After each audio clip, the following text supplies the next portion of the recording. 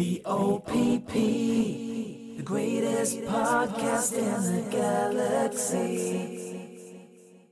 Ladies and gentlemen, how long has it been? Too long. It's been such a long time. I've been busy, and in the back of my head, I know that I have to edit all of these short stories, all these shared stories that I have for you guys. They're short, they're like 10 minutes or less for you ADD type folks, but they take forever to edit. This next one is a short one from the Brothers Schmieder. These are the distant cousins of the Brothers Grimm. You've heard Mark's story. Mark was one of the first guests that I had on the pod, so he's been on a couple of times. He's been requested a number of times. I was able to get a story from him and another story from his brother Brad from their childhood living out in the sticks in western New Jersey. I hope you guys enjoy another shared story from the Brothers Schmieder. Well, living out in West Jersey in farmland, you get real bored, right? So I don't know if everyone's from different places, but are we going to screw these sheep again tonight? cow tipping only lasts so long. Exactly. I didn't even know what that was until I saw Tommy Boy. But anyway, so yeah, man, we got a hold of some M80s. There's this guy that I was like buddies with in high school. And I don't know where, I think he came from like Pennsylvania, and he kind of moved into high school like maybe like freshman year. So he lived down the street, and I was buddies with him. And he's like, hey man, I got my hands on a bunch of M80s. He's like, I got a whole like gross. I'm like, I can't do anything with them. He's like, do you want some? I'm like, oh, hell yeah. I ended up giving this guy like $20 for like, I don't know, like 30 M80s, something like that. Oh my God. Yeah. And these were the ones like back in the day where, you lit these things off and they could do some damage. They would like shred mailboxes, or like, they were like real powerful, like firecrackers, right? Those bag of bugs, those beetle bags. No, what's that? Well, they'll put them around like a neighborhood or a townhouse community, and the beetles will be attracted to some kind of scent that comes out of those things. So my dumb older brother used to run around and drop M80s in them and blow, like, because they collect like thousands of beetles. Oh my God. So he would just blow up the bag, right? And that was cool. He'd run away like a moron, right? We like strapped a couple of M80s onto like this electric panel and blew the shit out of some electric panel in the neighborhood. Like it was just doing all kinds of like, like crazy stuff. And it was just like the Wild West back then, because when we were kids, and like we grew up in a single family neighborhood, and like we were just kind of running wild. So like, long as we didn't get caught by the police, we were all good, like. Well, we would do like minor vandalism, but this was like kind of like the coup de grace for me. Like, I mean, Mark was always a bit of a pyro. I was a little bit of a pyro.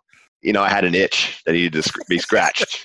So for me, I'm like, all right, we got these M80s. We're probably not going to ever get them again. So I had these M80s, and I think it was Mark. I had the idea to like create like this effective like bomb.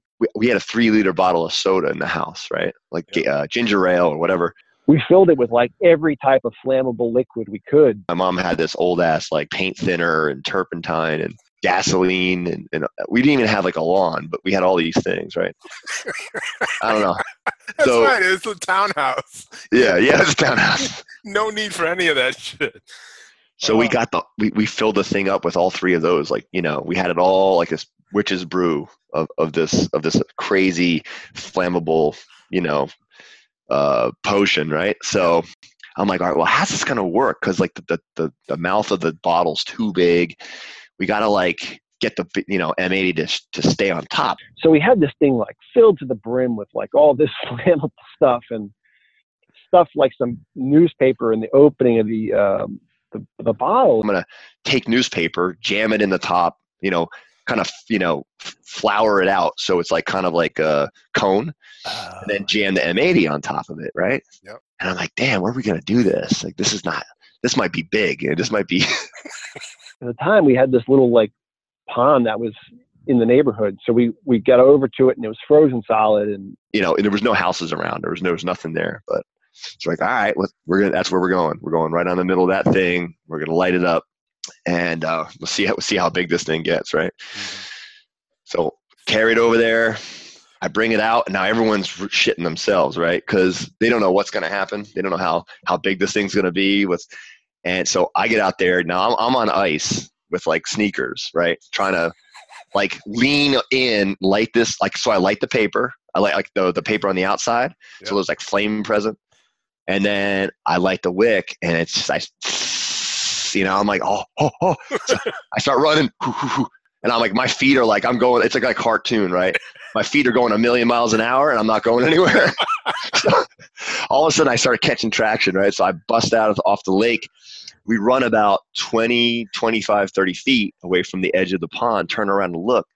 And I'm like, well, no, oh man, nothing's happened. All of a sudden, Kaboom! whoa, boom! Kaboom! Whoa, boom! And this fucking mushroom cloud like opens up. Like this fireball, like the big, like it looked exactly like an atomic bomb explosion. It was like literally like a nuclear bomb went off. A mushroom cloud creates, and it goes billowing up in smoke. It worked as better than I could have ever imagined. This thing the fireball went about 25, 30 feet in the air, right? And then like started balloon, like kind of like mushroomed up and like went up over the trees. I just was like, holy shit. Like I did not expect that. And we're sitting there, and this thing is raging fire. And you can see the flames, like, and they got to be shooting up like 20, 30 feet in the air. Oh my God. And all of a sudden, like, we're sitting there, like, watching it burn, like 10 minutes go by, and all of a sudden you start hearing, there's a bunch of houses kind of like within like a couple hundred yards. And I guess one of them must have saw the size of this thing, and they're like, holy shit. And if like fire trucks and all these other like things start coming into the neighborhood. So our plan was to run down across this river through the woods. There's like a bunch of stores down there where the pizzeria was, where we always hung out. So we would run to the pizzeria and try to get an alibi, right? In case anyone like wanted to know like what was going on. So we end up coming back. Like, so we went down there, we sat there for about, 15, 20 minutes, and then decided like, oh, let's quote unquote walk home from the pizzeria. And then we'll see like if we can see what's going on at the pond. So by the time we get back, like the fire department's there, the police department's there, half the neighborhood.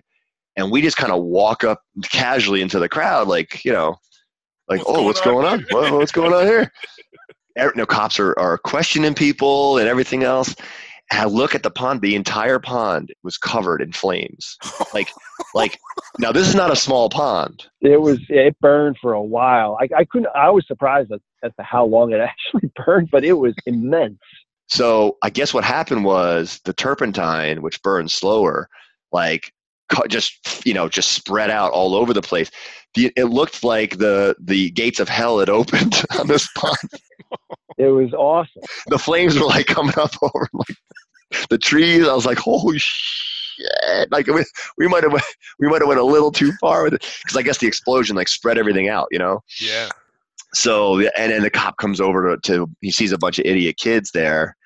And hey, I just see him eyeballing us, and I'm like, oh crap, Mhm. But he had no, unless I didn't smell like it. Like I think I washed my hands at the pizzeria because we used to work there too, actually. Oh, I got you. So we kind of cleaned ourselves up, and then like an idiot, I think I said, oh yeah, I think I saw some kids running through the woods before.